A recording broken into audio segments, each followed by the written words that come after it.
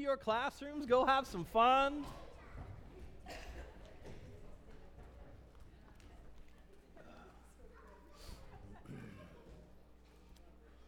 Whew. Well, how's everybody doing on this fine, sunny Sunday morning? That sun looks wonderful out there. Hallelujah. Well, this morning we're going to go in a little bit different direction than we've been in the last few weeks. The last 3 weeks we've been on, as part of our faith refresh that we're going to be doing in the second half of the year, we were talking about doubt and unbelief for 3 weeks, and we've got a little bit more to say about that. And we were saying that doubt and unbelief are the blessing blockers.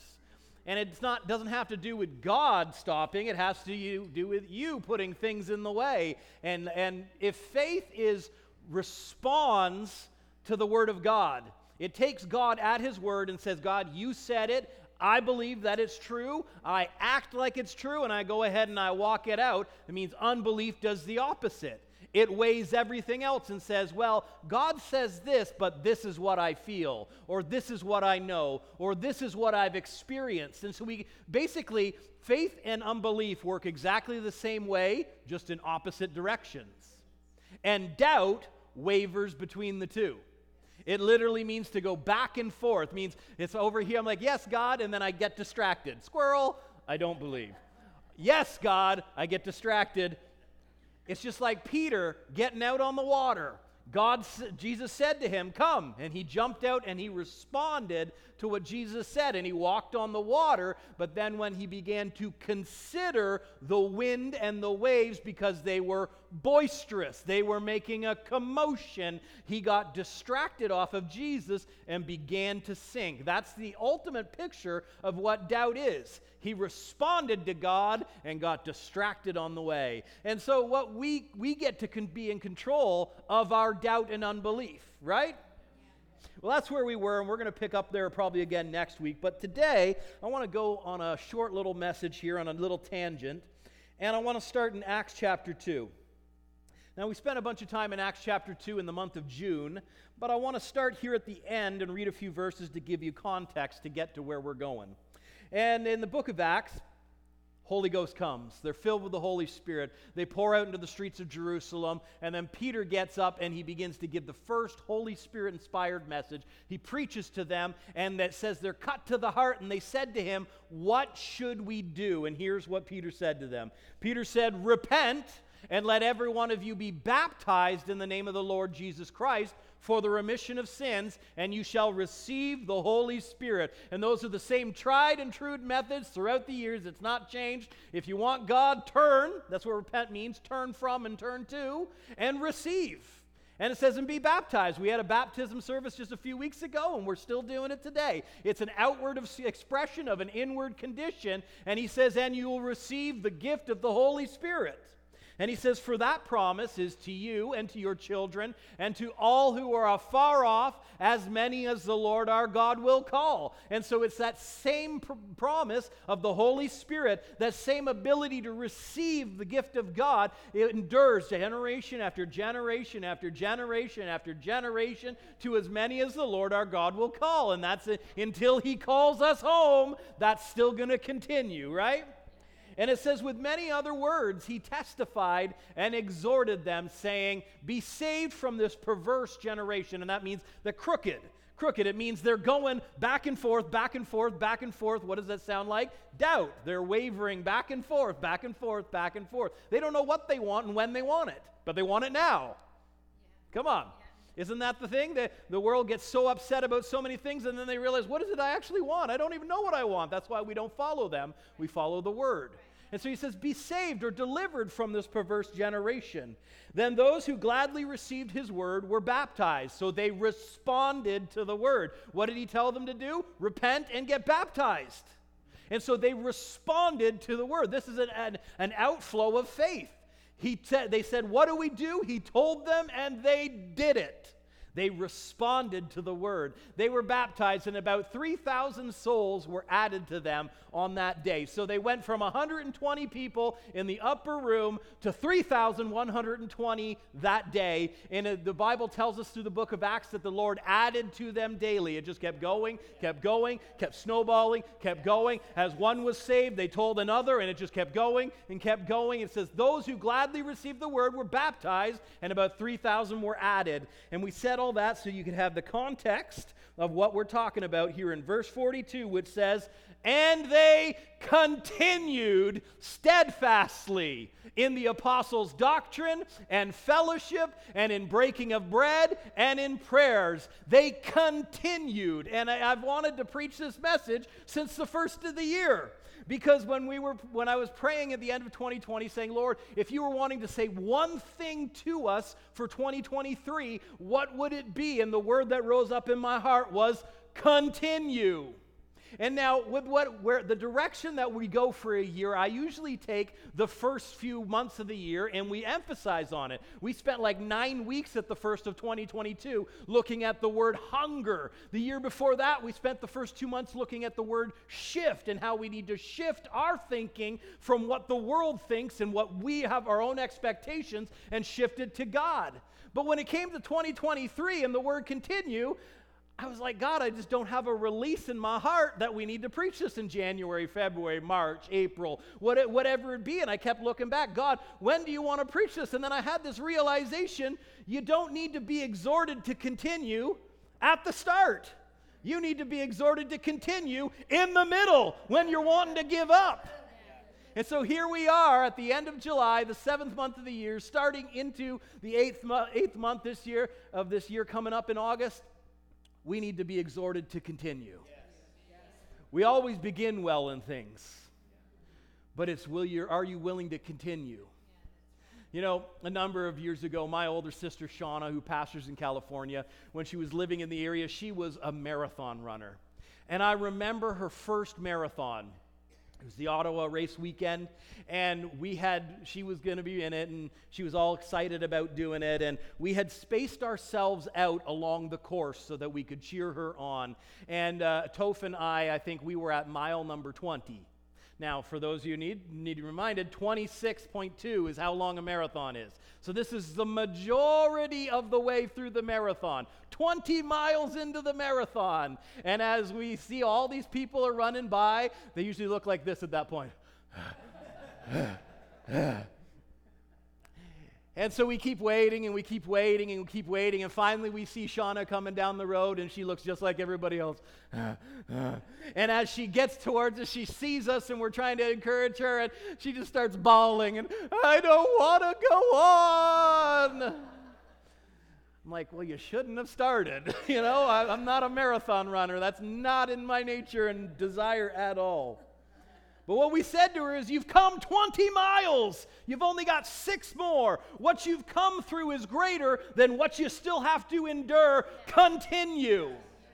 And that's what the life of a Christian is. There's going to be many times when you're in the middle of what God has called you to do, and you're going to be tempted to want to give up, shut up, and go home. Continue in the name of Jesus. And so our word for 2023 is continue, and I think it's probably one of the easiest things when I'm like, well, what are we going to do about this? The answer is pretty easy. Continue. Well, what are we going to do with this, Pastor Jordan? That's easy. We're going to continue.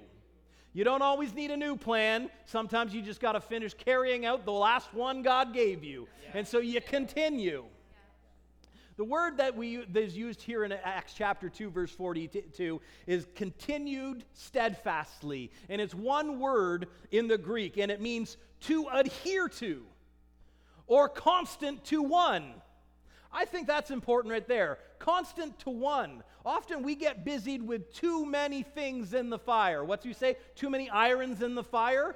What's the thing, the gift that God's given to you? What has He called you to? Get busy with that and stop being distracted with everything else you could do.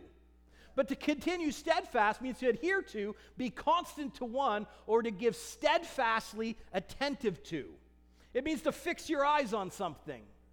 But one thing that I really love to do is when I'm looking at words, whether they be in the Greek or the Hebrew or even in the English, I like to look at the etymology of a word. And that means, what's its origin? How did we get to this word? Because, most words are born out of human laziness in speaking.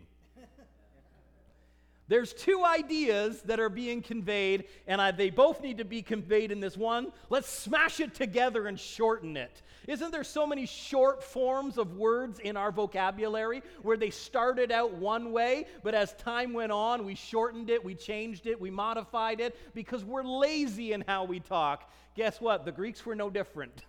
And so this word that we see continued steadfastly is two words slammed together, and they convey an interesting perspective about what is trying to be said. And the two words, the first one is to the advantage of being steadfast. Now that might not excite you as much as it did me, but what I'm trying to tell you is there is an advantage to continuing. There is an advantage for those who will continue over those who will not. That's right. Yeah. There is an advantage. And our world is so fixated about what is right and what is fair. God doesn't care about fairness. He said, do it this way. This is the way I've ordained, and that's the advantage. When he sent the Holy Spirit, Jesus said, it is to your advantage that I go away. Why? The Holy Spirit is a cheat card.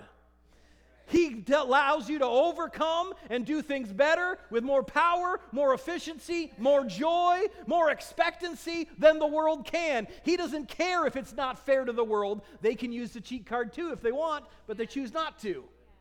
So you don't have to be concerned of whether it's fair to have an advantage. Just use the advantage you have.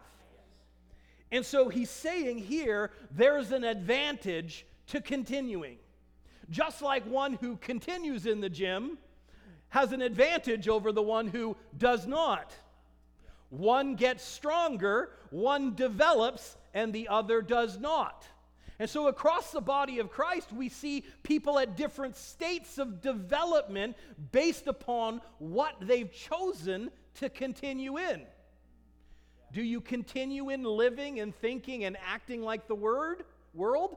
Or do you continue in what God has called you to and what he's called you to be? The choice is always in our court, but it's to our advantage to continue. So they continued steadfastly in the apostles' doctrine and in fellowship. Now I think it's interesting that those two are broken apart. Because we make a large deal about we need to keep gathering together. The Bible says don't forsake the gathering of yourself together, and that is good, but church is not just a social club. It's not something you come to put your time in to see your friend. The first thing they continued in was the apostles' doctrine. They didn't just come to listen, they put it in application, and they continued in it. And so there's many things that we come to church and we hear, but never have any interest in applying. If you want to continue in the things of God, like the early church did, start applying the doctrine. Oh, come on. Getting pretty quiet in this Presbyterian church. They continued steadfastly in doctrine and in getting together. And it's important for us to be together, but it's just as much important of what you got together for and what you plan to do with it. Yeah. And it says they got together and they continued in the breaking of bread. This is not just sitting down and shoving your gullet with a bunch of food. That has a direct picture to the table of Christ. This is my body, which was broken for you. This is my blood, which was shed for you. Jesus said of the bread and of the wine, he said, as often as you eat this bread and drink this cup, do it in remembrance of me. It's speaking of the covenant that we have that has been ratified in the blood of Jesus. The Bible tells us it's a good covenant based on better promises than the old covenant. This is the body, represents the body of Jesus that was broken for us, that by his stripes we were healed. And so they didn't just continue in eating, they honored the body of Jesus. And Paul tells us that there's many sick and weak among the church because they have not rightly discerned the body and the blood of Jesus. They haven't honored what it actually means to them and for them in the day that they live. It's not a story that we just remember. It's a reality that we live in. Jesus did it for me so that it can affect me and change me now. And so they continued in doctrine and fellowship and breaking of bread and in prayers. It's good to pray. It's good to continue in prayer and go on and continue. Paul told the Thessalonians, pray always. Continue. Keep going in it. Don't have a time of prayer and then not think of it again for a few months or a few days. It says continue in it over and over and over. It's important, though, the doctrine side of things, because it was a warning that Paul gave to Timothy, and it's this. He says, for time will come where they won't endure sound doctrine, but according to their own desires, because they have itching ears, they will heap up for themselves teachers. They will go, okay, I heard what you had to say, but I have no interest in applying it. Let's go hear what this person has to say. And they go from place to place to place. And unfortunately, Christians are very much like that today. They live in cycles where it's like, I go to this church for a year until I get offended, and then I'll go to this chair until I get offended there. And it's always somebody else's problem, but I haven't looked at me yet. We suffer from the grass is greener somewhere else. The grass is greener where you water. The grass is greener where you tend. And so he says that they'll heap up for themselves teachers, and they'll turn their ears away from the truth, and they'll be turned aside to fables or just stories. And the enemy does not want you to continue. To continue in what, Pastor Jordan? Whatever God has called you to. Your journey is probably not my journey, but you've been called to continue the one that you've been called to walk. It doesn't have to look like mine, but you have a responsibility to the one you've been given. And the enemy does not want you to continue. The reality is he doesn't want you to start. Usually he starts at the start, and he tries to stop you from getting moving. But you know what? If you get moving, his next best thing is, I'll get them to give up. If I can get them to give up, it'll be okay. Continue. Now, one of the number one ways he tries to get us to stop is by bringing offense. And when we looked at unbelief and doubt, we looked at Mark chapter 6, and we saw that Jesus could do no mighty work because of their offense. There was an impediment. The word offense meant they put something in the way between them and God. Them and receiving the miracles that God wanted to do. Them and seeing the power that the other regions around them had seen. Offense was the blessing blocker. And the thing is, if he tried to do that for Jesus, he's going to try to do that for you. You know, he wants you to be offended at your boss because he doesn't want you to thrive in the environment which you're at. He doesn't want you to be blessed or be a blessing in your workplace. And so what he'll do, he'll try to get you mad at your boss. Can we just talk practically and real for a moment? So many people are like, I hate my boss. That's what the enemy wants. He does not want you to thrive. He does not want you to be blessed. He wants you to be offended. Does the same thing in churches. So many people leave their church offended. Well, pastor didn't do this right for me. He didn't say this right. Or doesn't he care? The enemy wants you offended at your pastor.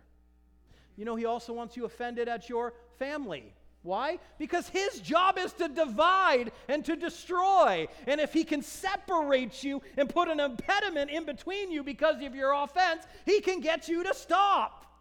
Oh, come on. You know it's true. Offense is designed by the enemy to separate people, to separate blessings, to separate destiny, to separate miracles, to separate the power of God, to separate you from peace, to separate you from love. It's designed to separate you from the things of God and those around you, because the isolated sheep is the one that gets eaten. Come on. I know this isn't the shout, shout, rah, rah, I'm so blessed and it's so great message, but we need to understand how the enemy wants to stop us from continuing. The number one way is with offense. He wants to divide you from those around you. He wants to divide you from your church and divide you from your family, divide you from your coworkers. He wants division. Jesus came for life and life more abundantly. The enemy came to steal, to kill, and to destroy.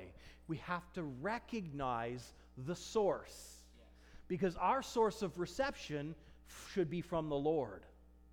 And so if that didn't come from him, it's coming from a source that we can deal with. All power and authority has been given unto me, therefore you take it and you go. You do something with it. So I want to read in Luke chapter 17. Luke chapter 17. Luke chapter 17.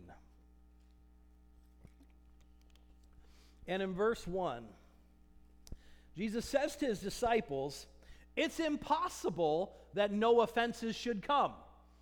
Well, what hope do we have then, Jesus? You just said it's impossible. Well, offenses will come, but you know there's a difference between offense and offended. Yeah. Offense is an event. Offended is a choice. That something happened and I'm unwilling to move past it. I've made this wall and I'm going to stand behind it. So he says it's impossible that no offenses should come, but woe to him through whom they come. Now this is, you can offend people accidentally all the time. What Jesus is talking about is, this is my choice. This is how I am and this is how I want to be, and I'm going to stay that way. And Jesus' warning is, woe to him who goes trying to divide people. Come on. He said it would be better for him if a millstone were hung around his neck and were thrown into the sea than he should offend the little ones. He said it's even worse if it gets passed on to the kids. You might as well take that person, put a rock around their neck, and toss them into the sea. That's not a pretty picture, but these are the words of Jesus. They're in red in your Bible. He said them, he meant them, and they're true because they have value for us for overcoming the situations of life, right? Because offense will come, but it doesn't have to stay.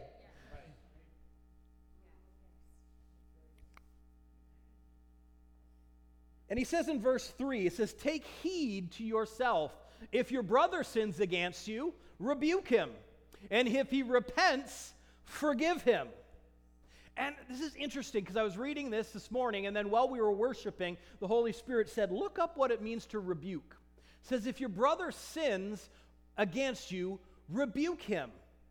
And it's interesting because when you think of rebuke, you think of chastise him and correct him. You are in the wrong and you need to get right. It means to confront.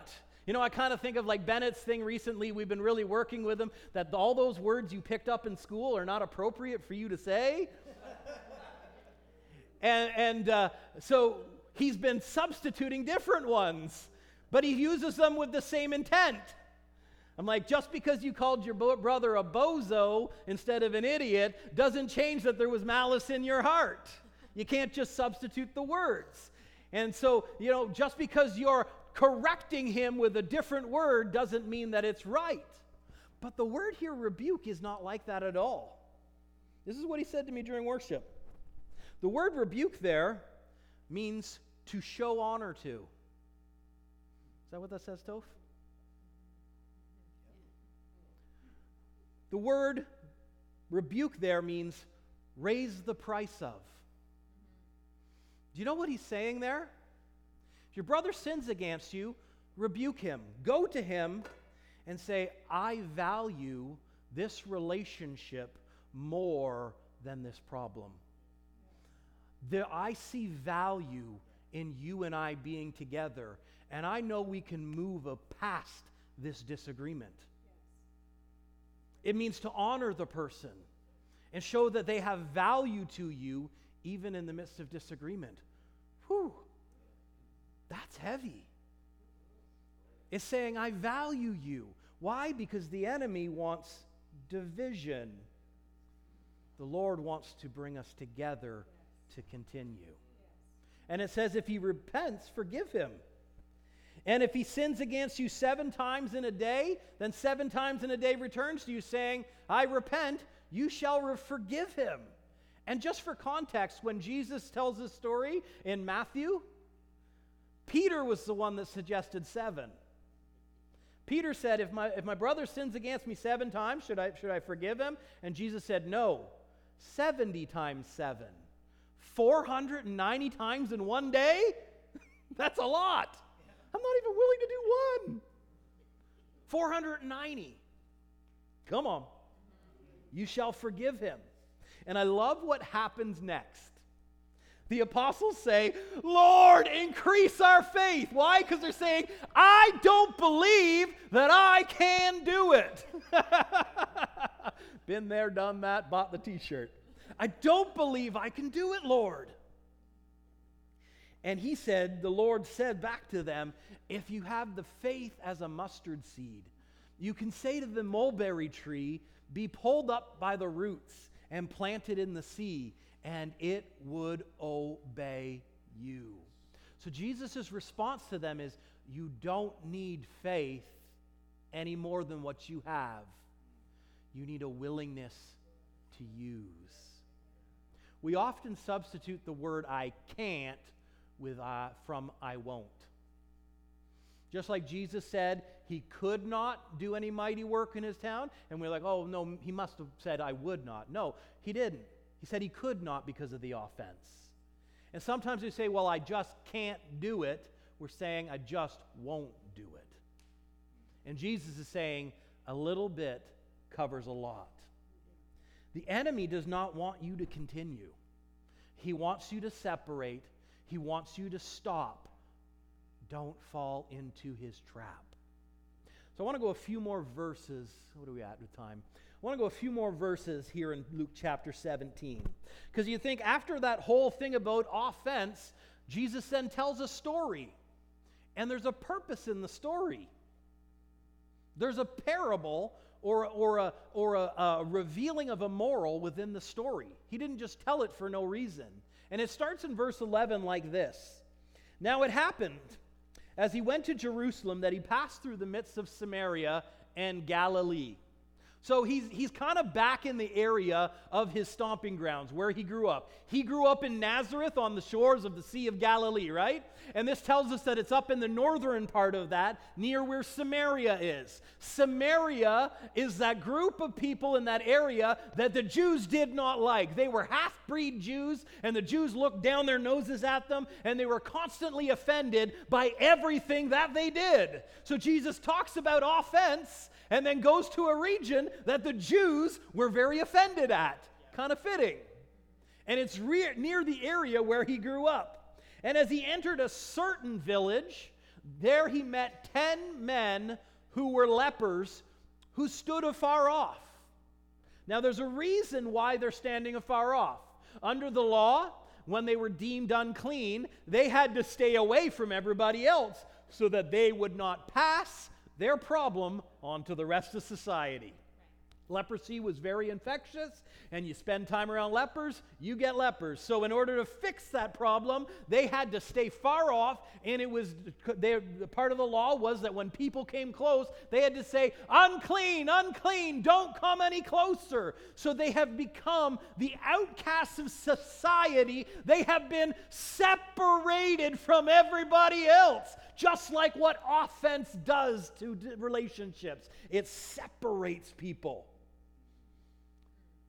So they stood afar off, and they lifted up their voices, and they said, Jesus, Master, have mercy on us. And so they're seeking Jesus. That's always a good place to be. They lifted up their voice and said, Jesus, have mercy. Great place to start. Lord, help me. So, when he saw them, he said to them, go and show yourselves to the priests. Now, if this was me, I'd be a little ticked. Come on. I came to you for help, John, and you told me to go see someone else? You didn't even bother coming close to me? You didn't pray for me, Jesus? You didn't tell me it's going to be all right? No. He just said, go and show yourselves to the priests. This is an avenue in which offense easily could have entered. You know how why they were standing far off? Because they've been to the priest. The priest declared them unclean. They could have easily said, I've already been there and that didn't help me. But what did Jesus say? Go, show yourselves. Faith responds to the Word of God. And in the response to what Jesus has said, there's always going to be opportunity to be offended at the avenue in which it comes. It says, go and show yourselves to the priest. You know, it reminds me of another story of another leper. Naaman the Syrian came to Elisha the prophet because he was dying of leprosy. And so he made the journey to the nation of his enemy because he heard that there was someone who could help him there. He brought a great entourage with him, and they got to the door of Elisha's hut, and they bang on the door, and Elisha doesn't even bother coming to the door. He sends Naaman, and Naaman says, what's the guy's name? Gehazi, thank you. Drawing a blank there.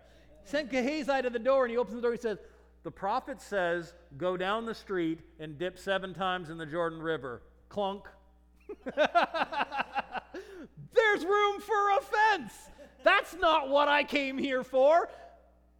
And so he turned around and he was ticked, and he starts going back and he's mad and he's mulling over the offense that's just now entered.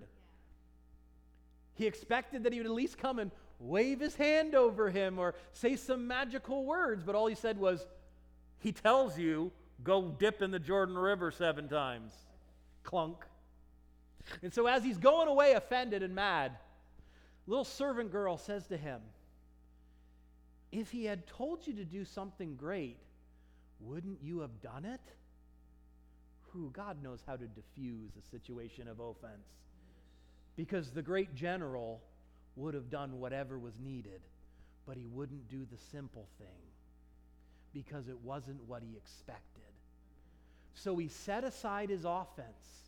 He set aside his pride, and he got in that dirty river. That's what he called it. He didn't want to do it because aren't there cleaner rivers in Syria? But it's not the river God told him to go to. And so he dipped, and he dipped, and he dipped, and he dipped, and on the 7th time he came up cleansed of his leprosy. And it's the same way in this story. There was room for offense to slide in right here. Go back to the priest.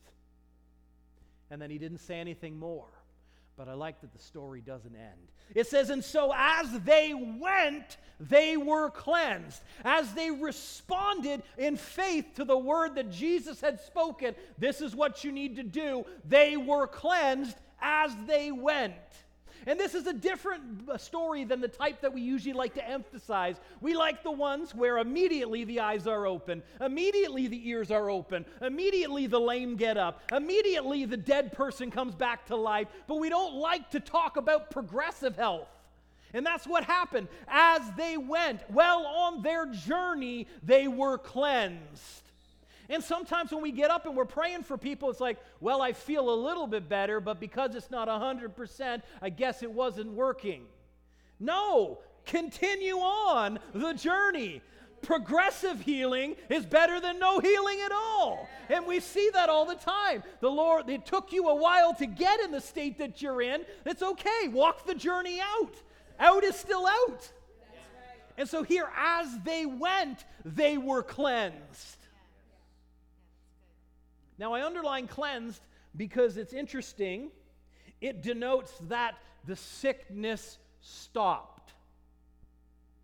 The sickness stopped. But what you need to know about leprosy is the longer you have it, the worse shape you're in. The digits begin to fall off. the ears, the nose. They look pretty rough. You know, I remember David Wilkerson telling a story about he was in the backwoods in southern Mexico up on a mountain, and they took him into this old church village, and there was an old church, like it was an old Spanish monastery, I believe. And as he came in, there's a guy we need help with. He's got leprosy, and he's like, oh, I've not seen leprosy. You know, it's not something we see in our modern society, but this is out in the sticks, middle of nowhere. And he came in, and he's like, the guy that was sitting there in the chair looked like he was turning into Jell-O. You know, it was just like a big blob there. And he's like, I don't care how contagious it is, I'm going to lay hands on this guy. And so he put his hand on him, and he was like, and his hand began to sunk into them because the guy was losing all consistency in his body. And he just laid hands on him. Immediately, the body just became back together, and the man was healed and restored. But here in the state of these lepers, the sickness stopped. But what about everything else? You know, there's a verse in Philippians chapter 1 here that says, being confident of this very thing, that he who has begun a good work in you will complete it until the day of Jesus Christ. What God begins, the journey that you get on, you need to continue because he will complete it. And so them being cleansed or the sickness stopping was the beginning of the journey, not supposed to be the end. Right. And it says, and one of them, when he saw that he was healed, returned. And with a loud voice, he glorified God. When God does something great in your life, glorify them. Glorify him. God, you're so great. I'm so glad that the sickness has stopped. I'm so glad that I can go back to society because the sickness has stopped. And as he began to glorify the Lord and he fell down at his feet, he was giving him thanks. And the man, he was a Samaritan. He was of that class of people that the Jews looked down on. I think some of the greatest faith we see in the Bible comes from people who are the furthest removed. The weakest faith we saw were the people that were supposed to be close to God. But we see the Roman centurion. Oh, how great is your faith. We see the Syrophoenician woman. Oh, how great is your faith. And here we see the Samaritan man, the only one who turned around to say, thank you, Jesus. And Jesus answered and said, were there not 10 cleansed? Where are the 9? Were there not any found who returned to give glory to God except this foreigner? And he said to him, arise, go your way, your faith has made you well. To contrast cleansed with the word that's used here for well, meaning he was restored. He got the digits back, he got the ears back, he got the nose back because he chose to continue. What God has called you to, continue in. I want to leave you with one verse here as we wrap up. 1 Corinthians chapter 15, two verses, I won't lie, 2 verses. 1 Corinthians 15:57, he says, thanks be to God who gives us the victory through our Lord Jesus Christ. That's a shouting verse. That's a God always gives me the victory. Yes, I'm going over. I'm not going under. I'm going to be the head, not the tail, above and not beneath. Oh, I'm so glad, God, you have blessed me in every situation. I'm blessed in the city. I'm blessed in the field. I'm blessed wherever I go. Lord, I'm so glad that I walk in victory. Therefore, because of that, he says, my beloved brethren, be steadfast, immovable, always abounding in the work of the Lord, knowing that your labor is not in vain in the Lord. What did he say? Because you stand in victory, continue, be steadfast. And so the word for the year is continue. And as he said in Acts chapter 2, verse 42, they continued steadfastly in the apostles' doctrine, and in breaking of bread and fellowship and in prayers? What has the Lord called you to? Continue in. Don't let the enemy divide you from your destiny. Don't let him divide you from your blessing. Don't let him divide you from your family. Don't let him divide you from your church. Don't find yourself isolated and alone, because the Lord has called you to fellowship one to another. He's called to bring people together, just like the power of the Holy Spirit. It says that when they were in one accord, they rushed along together. The enemy wants division. We should be emphasizing unity in this day above all else. The church world has lived for so many years dividing this congregation and dividing this denomination just because of little offenses. Don't let the Lord divide you. Let's walk in unity, the unity of the Lord. Amen? So, Father, we thank you for your word. We thank you for your goodness that endures day after day after day. And we know that you've called us unto life and life more abundantly. So we're not going to let the enemy steal. We're not going to let the enemy kill us. We're not going to let the enemy destroy our relationships. Father, we thank you that you are the same yesterday, today, and forever. And by faith we say, Lord, I respond to your word. I respond to what you've called me to and what you've led me down. And Lord, I will continue day after day after day after day. Lord, I will continue in your goodness and your grace. And so we thank you for it. In Jesus' name, amen and amen. In just a moment, our word care team is going to be up here at the front. They would love to pray with you, agree with you, believe with you. Whatever it is that you need, go ahead and avail yourselves to them, and it'll bless you. Pastor Robin, why don't you bring us in for a landing? Well, as we continue in all things, let's continue in tithes and offerings. Amen? It is offering time. I think everyone here knows how we can give. That way, envelope, whatever. So we're good that way. Over the years, when it comes to giving, there's always opportunities to not continue in giving, because maybe your harvest isn't coming as fast as you'd like it to come, whatever. But I have learned that you continue in it. You continue it. It's a lifestyle. Like giving is a lifestyle, especially when we give into the kingdom of God. So let's say this together, and let's tell our seed what it needs to do or what it will do. This is my seed. I sow it into the kingdom of God. Seed, do what you do best. Grow. I sow you to spread the gospel. I sow you to strengthen believers. I sow you to go where I cannot. I sow you to grow, multiply, and return in great supply. Harvest, I receive you. Lack, I resist you. His supply is sufficient. I walk in abundance of grace. In Jesus' name, amen.